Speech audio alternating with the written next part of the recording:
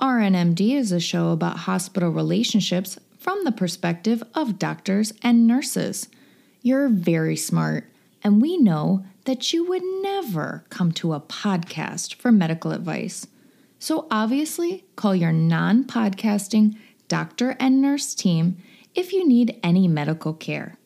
Oh, and we should also mention that we don't represent any hospital at all. Ever. Okay, start the thing.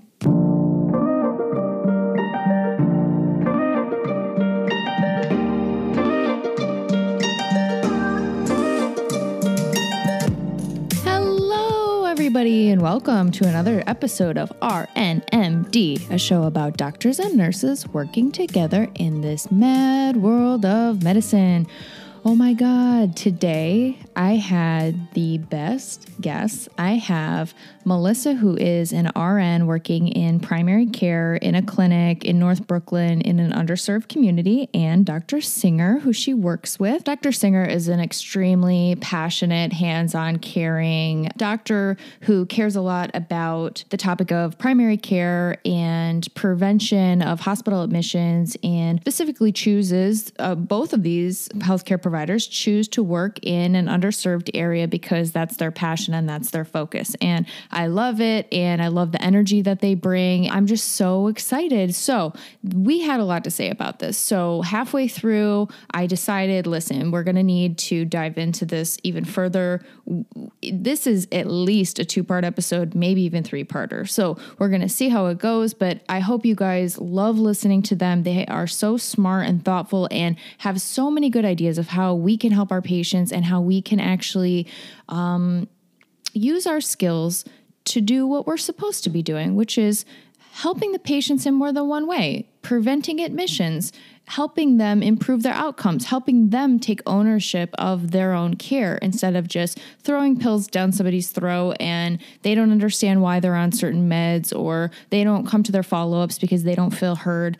We had some really great conversations, and I hope that they will join me again in the future so we can explore this huge, broad topic even more.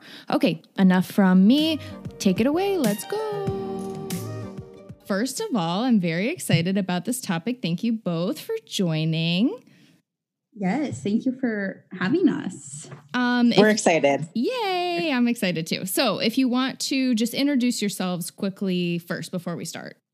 Okay, so my name is, we're using full names, right? My name is Karen Singer. I'm a primary care doctor, and I work with Melissa at a clinic that is a clinic attached to a hospital, meaning it's actually part of the hospital in an underserved area, North Brooklyn.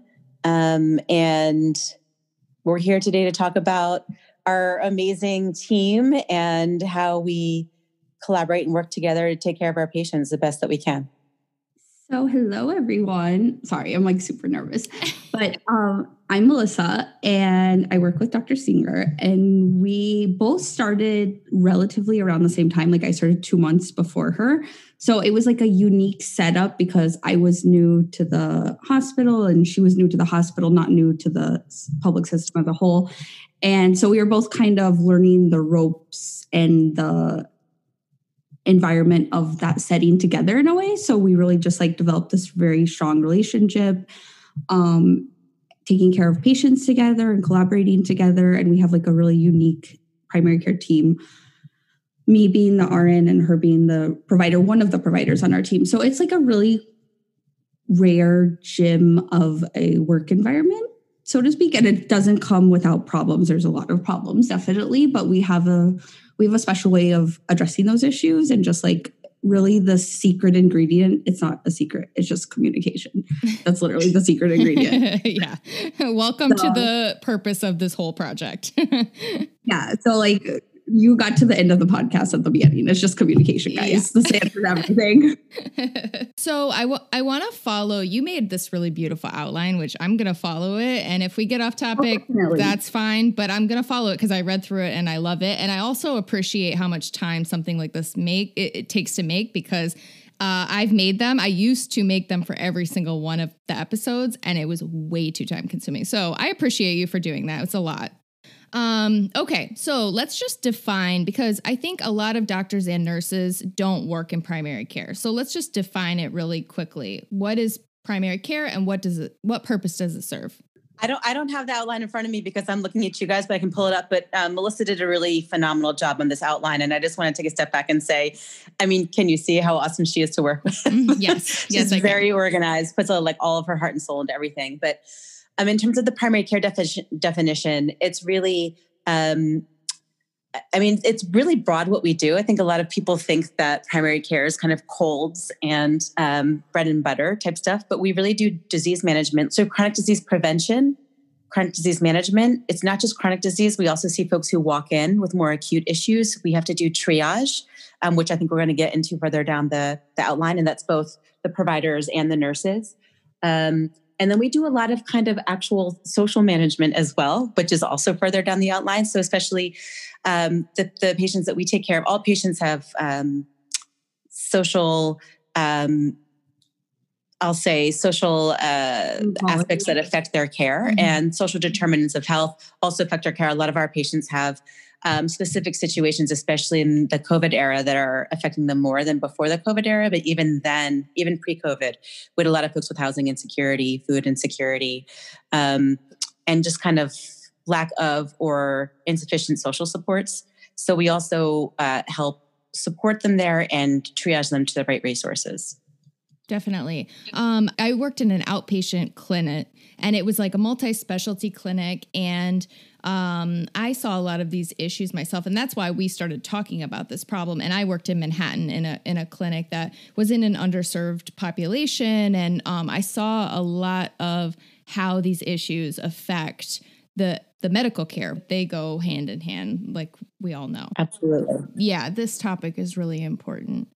I think it's also really important. I mean, the other thing that we do is we really do help to coordinate care for patients. So we have to figure out, does this patient need to see a specialist? When is the right time to see a specialist? Do we do it right now? Do we have them try an intervention or a medication or, some lifestyle modification first and then have them come back? And then at what time period do we have to see them back to see if they've been able to make those modifications or those changes, and has it made a difference? So, and then we're really regularly communicating with specialists too. So we might be sending them mostly within our system, but sometimes patients go to see specialists and we can't see their notes, or the specialist can't see the other specialist notes. So we really have to try to get all that information and gather it and ensure that the coordination is really happening, that there's one medication that's not started that might interfere with something else that one person may not have known they were on.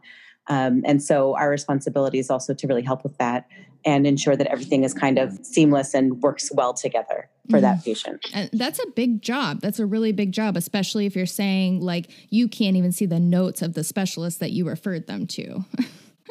Right. So we have to say, please bring me the note. Right. Or if they don't, then we have them signed and informed consent and we send it off to the specialist. But hopefully usually we get the notes back from other folks, but it's also getting it back. When does it come back? Are you in clinic? Scanning it into the chart, taking the time to review it. There's just a lot of pieces that go into it. But That's any practice. I don't think that's just primary care. Definitely. I would like to interject something here. Dr. Singer is one of the few doctors I've worked with that actually does that. That's not the norm. Every primary care doctor, which is like, I'm not saying they're bad. I'm not bashing them in any way, but she's just very like proactive. And that's like something that is like special about our primary care team. Like I've seen both sides of it. I've worked with other providers, other nurses, and it's like you can have a very passive approach to primary care. And that's like, honestly, you could sum it up as like poor care, or you could have a proactive approach. And like effective primary care is proactive. It has to be proactive, like you're one step ahead, you're two steps ahead, because you're trying to prevent COPD exacerbation. You're trying to prevent asthma exacerbation or, hypertensive emergency with patients with multiple comorbidities or metabolic syndrome. You have to be proactive to have effective primary care. You're so right. And primary care, in my opinion, you know, like Dr. Singer, you mentioned, some people will think of it as like a bread and butter. But the reality is if you mismanage these patients, you're mismanaging them for 10, 15 years. You see massive outcomes. You see major outcomes from a mismanagement that could have been stopped from the get-go. And like you're saying, if I've worked in places like this too, and again, we're not bashing any MDs or even nursing too. I've seen this on both sides.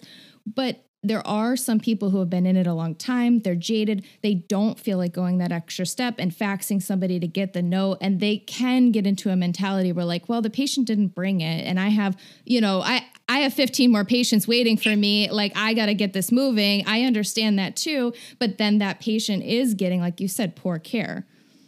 And the patient may not even understand, and most times they don't understand the implication of not bringing that paper or that document from their cardiologist that happens to be in Harlem and we're in Brooklyn. Like, they don't understand that could make or break their care if we know they're on Carvedilol or not. Like, they have no idea. They don't even know what that is. They don't even know why they're taking it. So like, that key factor of information could totally change our approach to their care.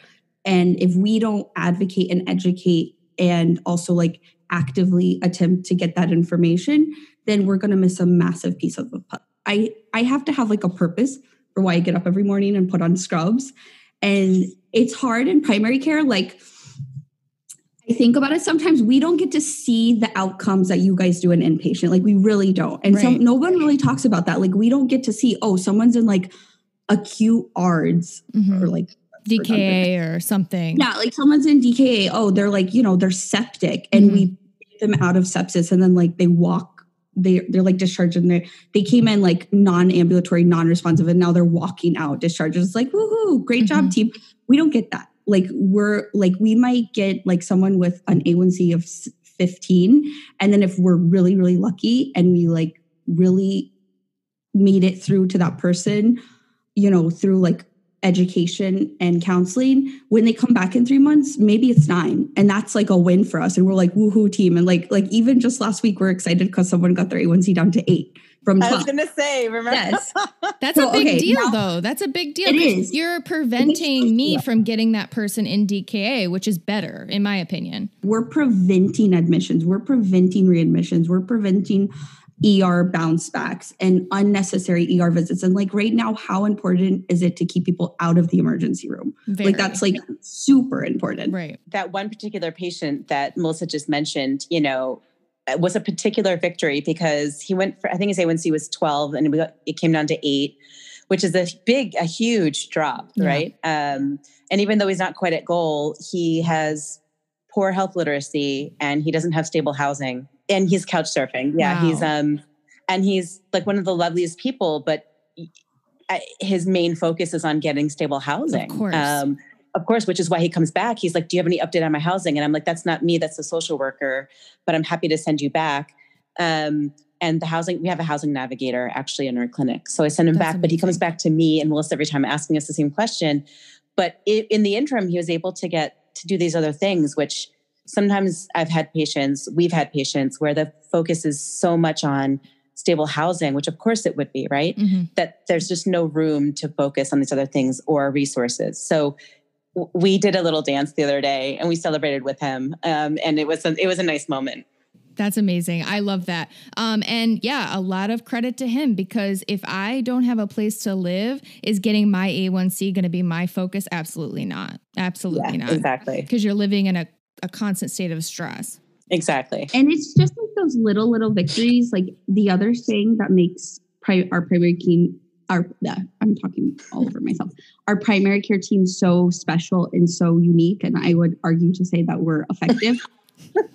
Is that we like make a huge deal out of those little victories. Like we like all went in the room, like, and it was so silly. And it's like 8:00 at night because we have like late clinic, which is another like great aspect of our team. We have late night hours for our patients, and a lot of them can't come till after 6, 7 o'clock. And we like go in and we're clapping. And mind you, like this patient's primary language is Spanish, which like Dr. Singer's fluent. I'm learning Spanish. A lot of our PCAs speak Spanish, which are our patient care assistants if people are listening and use other terms, MAs or PCTs, but they're patient care techs. And we go in and we're like, Felicie Dallas, congratulations. I'm like saying it wrong. Dr. Singer's teaching me how to say it. And we're like clapping. And then I have like this little like printout, and it's actually a really great printout of the A1C, and it's a measurement like guide, and it shows the A1C in relation to your average fasting finger stick. So it's like 10 is red, and then like 8 is yellow, and then 7 is green, and then it gets like more green, and then blue is 5. And it shows the patient, and it's like, it's very visual. So even if you don't understand English, even if you can't read, which a lot of our patients cannot read or have very basic reading comprehension, like 3rd grade, it's a great tool, because when I show it to patients and like break it down for them, I'm like, look at this. This is where you are. See the red? It's bad. And that little like graph, when I show it to them, 9 times out of 10, I see a light bulb go off in their head. And it's like, oh, like it clicks. It just clicks. And it could be even someone with not basic reading comprehension. Like the average person walking on the street doesn't know what the A1C is, doesn't know what it means. Like, oh yeah, I heard about that on a commercial with Trulicity. What is that? Like they know about it from like diabetes commercials. And we shouldn't expect them to know those things, right? Like we went to college for this. This is what we do daily. We shouldn't expect the average person to know that. So even if, like you're saying, maybe this person has a master's degree, but that graph, it breaks it down really quickly and really simply for people. And it also, it's visual. It also just shows that like you care. You're saying like, look, you're in the yellow zone. We can get you to the green zone, and I care about you and I want to see you. And now you have a follow-up appointment, that it does matter. Exactly. Absolutely.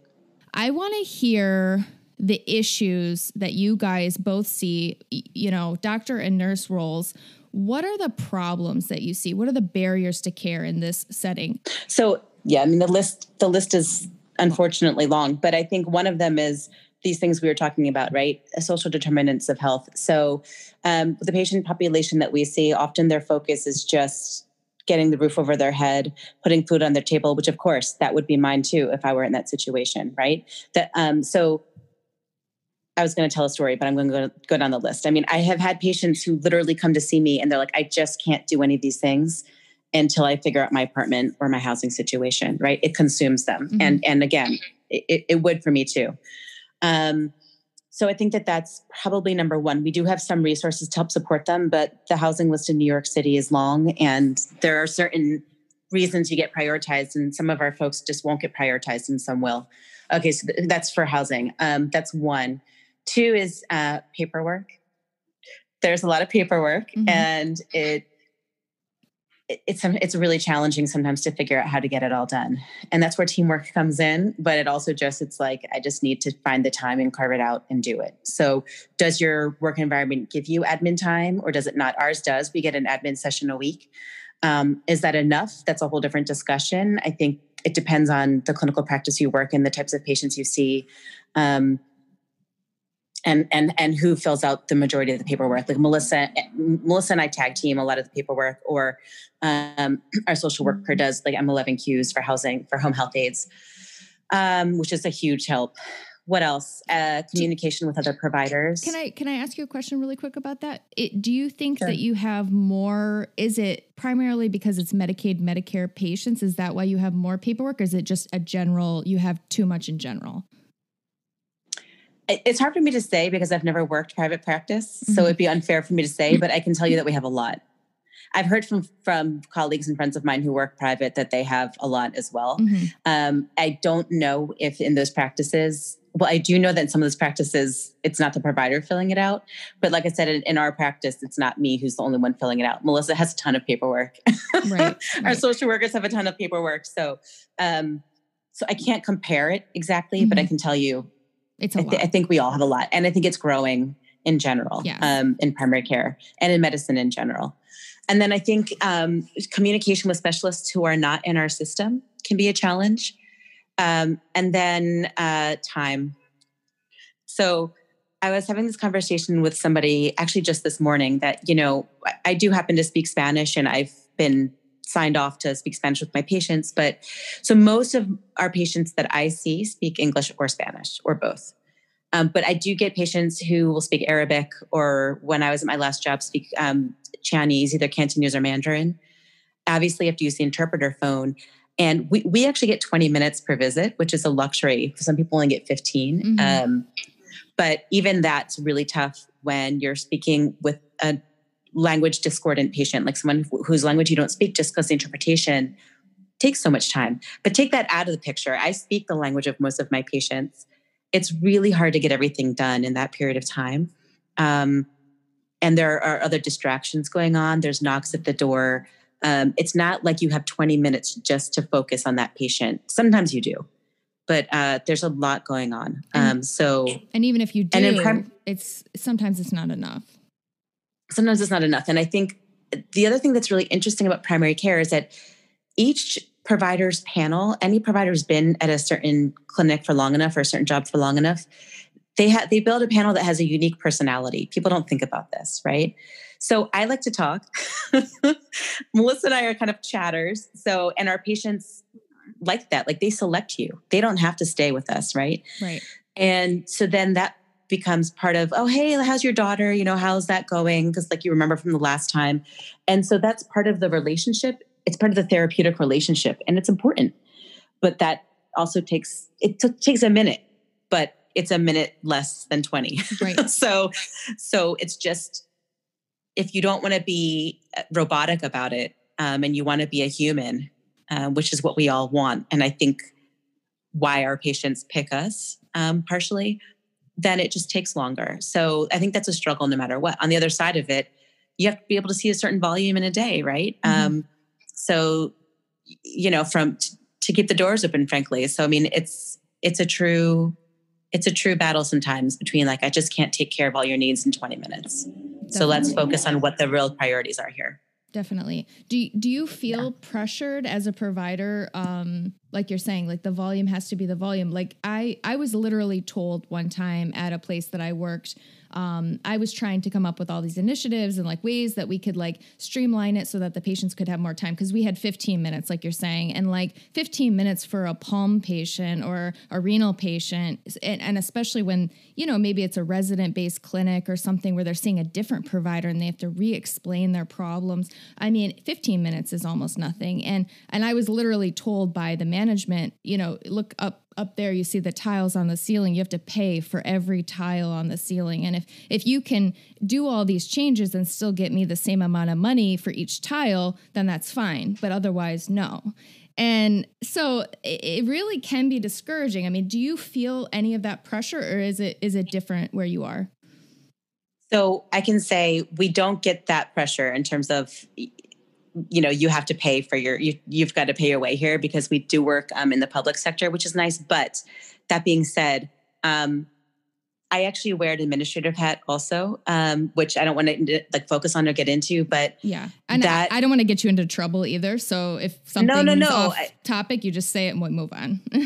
No, I mean, part of it is that you need to see a certain number of patients, just not just at our practice, just in general, right? Because we do have to keep the doors open, but really because we want to serve our community. So how can you see 5 patients a day or 10 patients a day and serve the community, right? Like you need to be able to, it's volume, it's number of patients versus the amount you're able to do. But what a lot of folks do is they just say, look, we can focus on 3 things today, and I'll see you back sooner. And that's completely legitimate too, as long as there's capacity to see them back. So then it gets into panel sizes, which is a whole, we could talk about that for hours. We should. Yeah. we could. Yeah. I would be happy to, but I think, a lot of what providers do is they'll just do less per visit because they want to really focus on what the patient wants to focus on. So each provider does it slightly different, but they might say, what are your agenda items for today? They won't say it like that. Like, what do you want to talk to me about today? I have this one thing I really need to talk to you about today. Right. And so that's other things I'll see you back in a week, 2 weeks, a month, 3 months, whatever, depending on how high priority they are, to see them back. But so you need to really agenda set with your patient. And I think that's how you're able to prioritize and get through. Going back to what you were saying about every patient has a different style of provider preference, it's a very true and important point. And I think I'm even going to reference something you told me, that when either you were in residency or you worked with a resident who did a study about Spanish-speaking patients with interpreter phones and like their style. And there were like two trains of thought. There was one train of thought that the patient wanted to be their best, like wanted to feel like the provider was a close friend, a confidant. They wanted their provider to know their entire life story, know deep, dark secrets about their life, and confide in them about personal family issues, their personal social history, etc. Then there was the other train of thought where it was like, I want to get in, get out. I don't want you to know who I'm married to. I don't want you to know if I'm married. I just want to get my blood pressure med refill and move on with my day. And it's so interesting because I see both sides of that spectrum and then I see everything in between. And I also see how patients that prefer the latter, like the in and out, cut and dry, nice doing business with you, thanks for my med refills, end up with like one particular provider that is very much like clinically, medically, they're phenomenal. And I would like feel comfortable with them caring for a family member, but like socially they suck. Like they, like if I had like an emotionally distraught person, I would be concerned if I sent them to them. Like they would just be like, stop crying. And like, but then if I had like an emotionally distraught person that was like bored, like, you know, like very depressed, like acutely depressed, I would feel very comfortable sending them to someone like Dr. Singer, who's going to like hold their hand and give them tissues, but also take great care of them medically. So like you need both ends of that spectrum because everyone has different personalities. So you guys said that you are operating under a grant. It's a City of New York grant. But you have how many primary care providers that are not residents that are there consistently? I think it's like 15 or 16 in medicine, but if you add Jerry and CIH on, it's about 25 or so. Wow. And but they're there every day, or they take turns? How does that work? It's 4 days. So it's 4 color teams, red, green, yellow, blue. And each team has 2 to 3 NPs and 1 to 2 MDs. And how many nurses? Ideally, each color team is supposed to have 4 RNs and 3 to 4 PCAs. How many patients do each color team see per day? Anywhere between 30 and 80. Okay. It depends on the number of providers. I know that's a broad number, but it depends on the number of providers on that day, and it depends on the residents. It's big. These teams are big. Yeah. It's huge. It's massive. Dr. Singer, do you think that if you didn't have this grant, like since you mentioned that you're in administration, if you didn't have this grant, do you think that you would have it sounds like you could definitely use more resources, but it also sounds like you guys do have a lot of resources. Do you think if it wasn't for this grant, you would have those resources? I'd be honest with you, I wasn't aware of the grant, that it's through the city, that's how that they fund the nurses. So, I mean, I think that the city hospital system would find a way to get us nursing staff that we need. And in fact, there are centralized models of staffing that will suggest, you know, for primary care, this is the staffing ratios that we suggest, and they'll fund it, whether it's through a grant or if it weren't, I think that they would find other ways to fund it. So that is kind of above the facility level in a way, like that's something that's kind of more centrally managed. Mm-hmm. So I think from a nursing perspective, the problem with the nursing that we have, the resources we have, is that we have a decent amount of turnover. And so that's tough. And I think that what happens is then it leaves the nurses who are working there, like Melissa, with just more on their plate, which is not a good situation in the long run because you don't want it to lead to burnout, which of course it can, and we really want to prevent. But I have to say, like our nursing leadership does do a good job at trying to fill those gaps when they, as soon as they can. But from a financial perspective, your question was if we didn't have the grant, if we would not have the resources? Yeah, because in my experience, just seeing some of these, especially if it's Medicare, Medicaid patients, they really will, I don't know how to word this without getting myself into trouble. I mean, I've seen clinics like this run before, and the administration will kind of just bluntly say, look, the money is the money. You know, we only have enough money for 2 attendings, and we have, do we have 100 patients in the morning for clinic and 100 patients in the afternoon for clinic? Yeah. And do we have 1 RN? Yeah. Do we have 4 PCAs? Yeah. And that's it. And you got to deal with it the way, you know, that's it. This is the situation, deal with it. I've seen that too, because what they will say is that the clinic generates this amount of money. It's just barely breaking even. So you can't expect us to hire more nurses or anything like that. Right. And I mean, I think that the reality is that Medicaid reimburses less than Medicare, and Medicare reimburses less than commercial insurances, right? And at our clinic, about 30% of our patients are uninsured. So, you know, we're working on a budget. But what happens is people choose where they work, and they'll stay until they reach their point where they're with their breaking point. And the breaking point might be, you're pushing me a little too hard to see too many patients. Or the breaking point might be, I can't take good care of these patients anymore. And that's not why I got into this. So I'm going to go. Or the breaking point might be, I'm just not making it home on time. And when I go home, I've got to do more work. And that's not unique to underserved systems, right? That's, I think, medicine and outpatient medicine across the board. We're doing a lot more like what's called pajama time, where we get home, we eat dinner, and then we get back on our computers, and we complete our notes or we do work. But yeah, I mean, I do think that I think there's different kinds of pressures though in the private world, like you mentioned. No one's ever said to me, look at the tiles overhead. They've said instead, deal with fewer resources, right? Mm-hmm. So I think on average, we do see probably fewer patients than the private world does.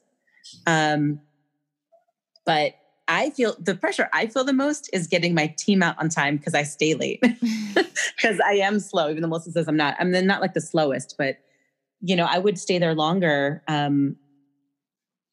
sometimes, but I feel like, you know, it's late, and it's late for the patient too. By the time 8 o'clock rolls around, everybody kind of wants to be off the, you know, patients want to be on the way home too.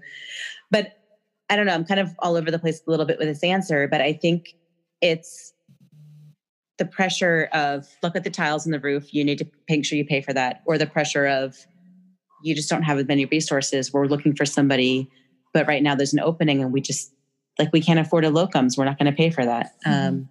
So yeah, I mean, I think that that's the reality of healthcare budgeting. I mean, I do think there are things that places can do to improve funding. Like the electronic health record makes a big difference. So we all rolled to Epic.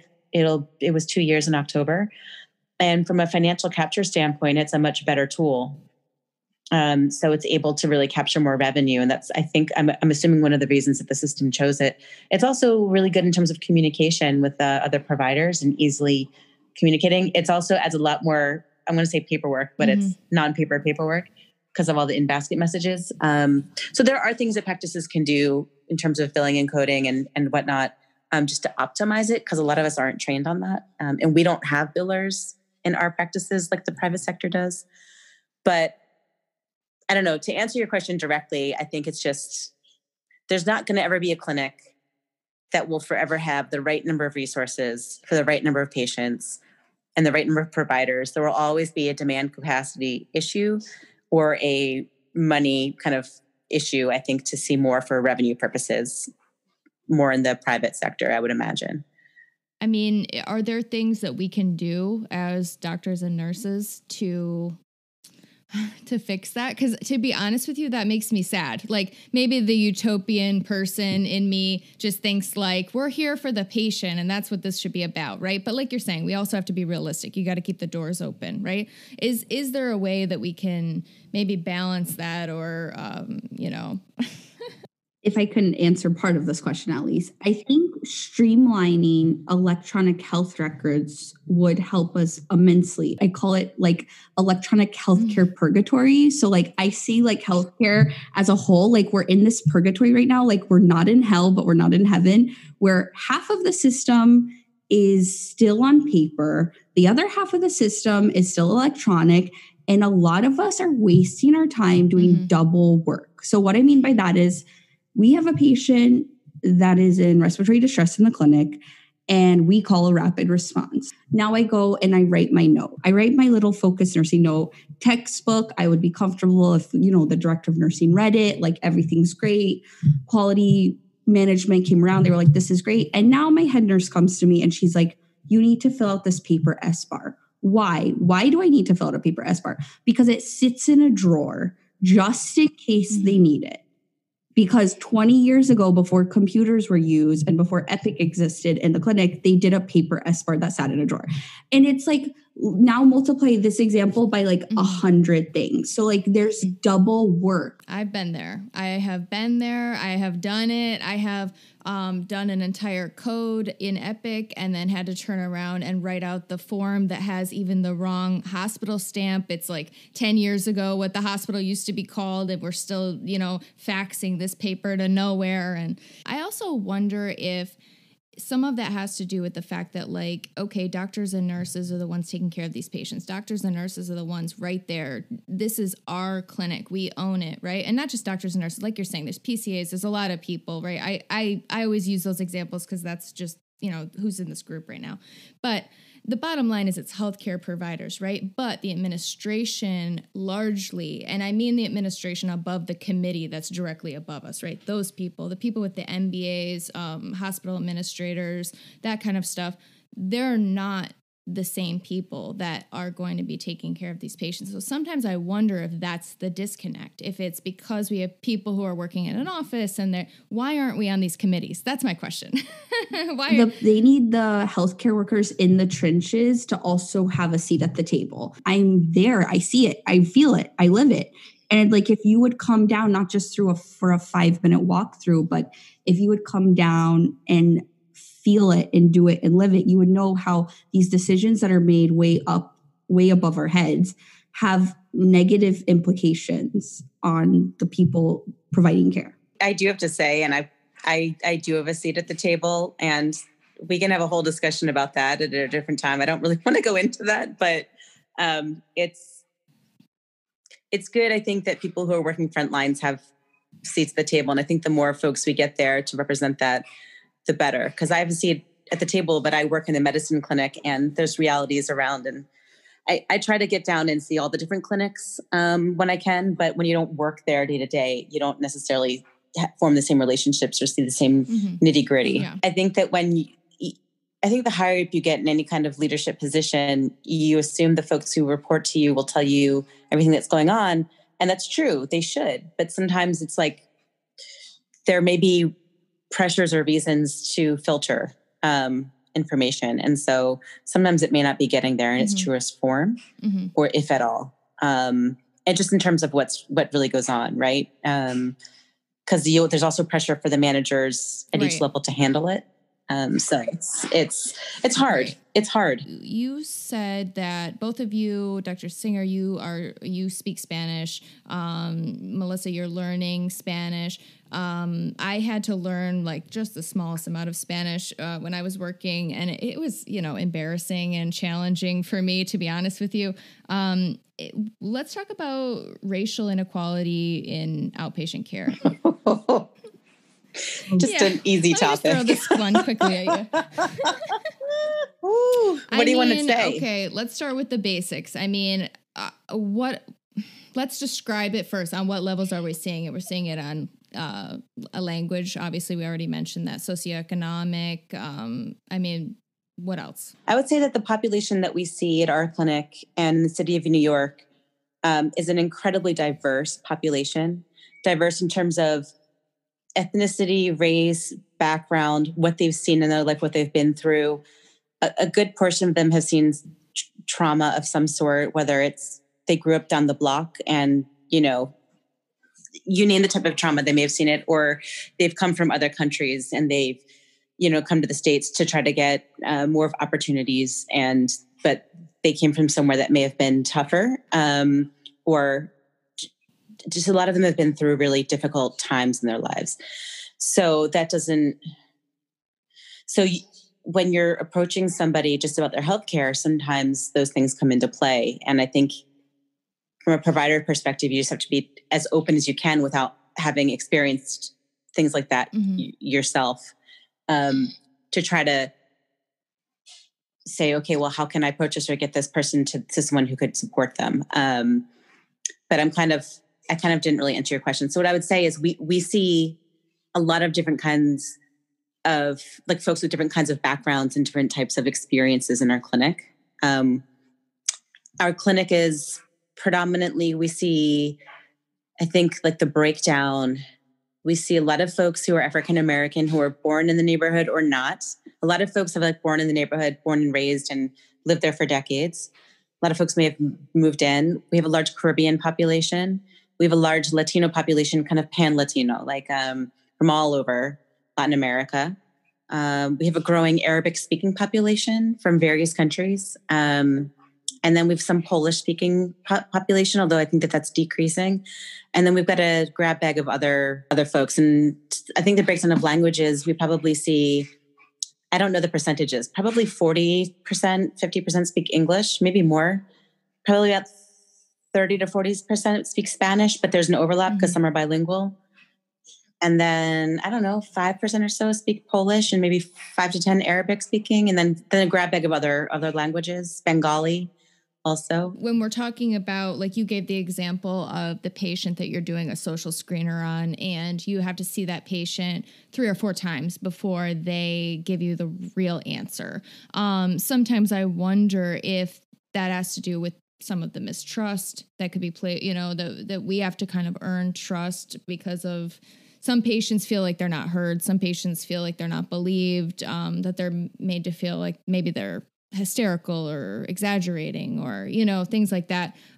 So I guess that's what kind of made me think of that. And especially with now we're talking about the vaccine and like, how do we bring these patients in that some of them rightfully have a reason to be fearful of healthcare and, not of us specifically, but of healthcare in general. And how do we bring them in, and show them like, we're here for you? I think that's a really important topic. And right. I mean, there have obviously been kind of massive events in the past where folks from different demographics may feel uncomfortable accessing healthcare at all. But then there also might be personal things that they've gone through. The fact that they've shown up to the office is the first step towards success, right? They've shown up, they've made an appointment, they've come in. So they've been, I don't want to say they've been captured, but like they're capturable in terms of their heart is open to asking for help, right? But I do think that, I mean, I'm sure that I've had patients who've left me, not only because I ask too many questions, but for other reasons, right? Like maybe they don't want a woman doctor. I've had people say to me, I'm glad you're a woman because I wanted a woman doctor. Equally, I'm sure there's people who haven't said to me, I don't want you because you're, and I'm going to leave you, right? And to some degree, that's the patient's choice. Not to some degree, like that is 100% the patient's choice. So you want the patient to feel as comfortable as possible, so they're able to open up as much or as little as they feel comfortable, so that they can have the best outcomes for them. So I think that the fact that they showed up is the first step, and then trying to ask things in as non-judgmental a way as possible, just kind of normalizing everything, and then if there's something that a patient says to you around any issue, and that you don't understand, like get curious about it and ask them more. Again, I like to ask questions, but in a way that says, well, I don't know how to support you with that. Like, how can I support you? Like, you can even just ask that straight out. I'm not sure what you need here. Like, tell me more. But I do think we have to be aware of the history, both in this country and outside of it, and be consistent in our care. If we say we're going to call, we should call. If we say this is exactly what this means, like call them and explain it to them. I don't know. I think it's just consistency, being open, and understanding if they don't feel comfortable with you, then they're completely their choice to go see someone else. I think those are the first steps. I think those are really good points. The one thing I would add too is we also should be advocating for other people. Then look, I'm just going to say it, right? For people who can't see, we're 3 white women, right? We're sitting here, So I think representation also matters, right? If I'm working in a profession where I don't see any African Americans and, all of our nurses are white women, maybe we need to get a guy in there. Maybe we need to get somebody, who's like you're saying, speaks Spanish in there if it's a Spanish speaking population, and representation is also a good, maybe a second step, Right. And I have to say our practice actually is very diverse in terms of our providers and our nursing and our PCAs, all of like our, actually, I would say our nursing staff and our PCA staff mostly, definitely PCA staff mostly comes from the community that we serve, or represent, from similar background. Providers, we have a really diverse provider group, also. So Melissa and I are not representative actually fully. So I think the most important factor for racial inequality to combat it is cultural competence. And what is cultural competence? What I mean by cultural competence is if I have a Muslim patient who's a female who comes in a full hijab with like everything covered except her eyes, and there is a male nurse on our team, like and this is like, kudos to him. He'll come to me and be like, hey, Melissa, do you want to do her flu shot? Just because I don't want to make her uncomfortable. And that's happened many times where he knows this is cultural competence, that it would make her uncomfortable for a man to touch her that's not her husband. And that's a religious belief and that's a cultural belief. And we want to do everything to honor that. And so then I go in and I'll ask her, would you like your flu shot? And of course, I'm a female. She's comfortable with me doing that. And we've even had Muslim women come in for a visit and they didn't know. They just called a 1-800 number and got the appointment. And they don't even speak English. So probably someone else called for them, or it was through an interpreter line, and they just got an appointment next available. And they come in and the appointment's with a male. And then when they get there, they tell the nurse, like, who's doing their blood pressure, oh, I can't see a male doctor. I can only see a female. So now that's where my primary role comes in. Now I have to go advocate for that patient. And I have done this many times. I've been in this shoe where I go to like the little hub where the residents are. I'm like, hey, your next patient is ready for you, but she's not comfortable seeing you. So how about we swap with, and there's another female resident. So she can take your 220 and you'll take her 220, and then the patient will be comfortable. And if I was a bad nurse, I would just say, oh, sorry, we can't do that. This is the appointment you're with. And that would be really like culturally tone deaf and just inappropriate and rude. And so like cultural competence is like doing everything you can within your power to make that person feel comfortable and make that person feel valued and heard, and honoring their cultural beliefs and their cultural system. That's a great way to put it. And I've been in a similar situation. I worked in an OBGYN clinic, and like you're saying, it's a 1-800 number. It doesn't, when you call, you don't necessarily get a nurse, it's kind of a scheduler or something like that. And then a woman is showing up for a pelvic exam, and it's against her religious beliefs to have a male doctor in general. Right. So let alone that. So that is up to you, like as the nurse, like 100%, like, listen, we're going to figure this out. We're going to move it around because, to your point, doctor, if you show that you care in that moment, you're going to have that person coming back. And now you've sort of captured them, and now you can sort of help them make the best choices based on their culture and their background and their religion, and that's the point, right? Right. It's really about meeting the patient where they're at as much as we can, and as much as we can be aware. And to Melissa's point, it's about trying to anticipate where they're at without making too many assumptions, but some you can make, right? Like about, the woman who came in who can only see women providers, right? But not trying to make too many other assumptions, like really trying to meet them where they are and assess where they are, and then rolling with that. Definitely. And going with that. Okay, ladies, I think that's a really fabulous note to end it on. We have so much more that we didn't cover. We're halfway, which actually I think is a perfect line right there to draw. If you guys want to get together and figure your availability, if you want to come back, you don't have to, no pressure, but I would love to have you back if you're available. I can do a part 2. Sounds good to me, because we didn't even get into like how we collaborate and coordinate around specific patients and like the different roles there, which is huge, because I couldn't as a doctor take care of my patients without like Melissa and like and the PCA, we're a team, we're a true team. So I'd love to get into the nitty gritty of that. But yes, we should figure out some definitely time. It's really special because from what I've seen and heard and experienced, like our team dynamic is like a diamond in the rough. Like it's very rare. A lot of people do not have this. Like a lot of nurses can't stand the doctor they work with. They don't respect them because they don't feel heard or they feel, dismissed, and not going off on a tangent. We'll save that for next time. But it's very special, and I want to highlight it and shed some light on it and maybe hopefully inspire some other nurses and doctors out there to collaborate more together. Absolutely. Yeah, I think that's wonderful. I really appreciate both of you making the time, and it sounds like you work at a fabulous place and you're collaborating and you're hearing the patient, and I love it. I love all of it. I'm so happy to have you guys. Thank you for having us, and thank you for doing the podcast. It's awesome. We'll speak again soon. Yeah, we'll talk again soon. Okay, nice meeting you virtually, but nice meeting you. Hopefully after this is all said and done, we could have like a girls' night. Margaritas. I'm in. Yeah. All right. Beautiful. All right. Stay safe. I'll see you guys soon. Take okay? care. Thank you guys so much for joining us today. Thank you so much to our amazing guests. If you want to support the show, you can like or subscribe. You can leave a comment. These are free ways to support us. Also sharing, that helps us a lot. If you have any topics or submissions, if you have any critiques for the show, things that you'd like to see more or less of, give us an email at rnmdpodcast@gmail.com. Give us a follow on RNMD Podcast Instagram or my personal page, The Nocturnal Nurse. Okay, we'll see you guys again soon. Until then, bye-bye.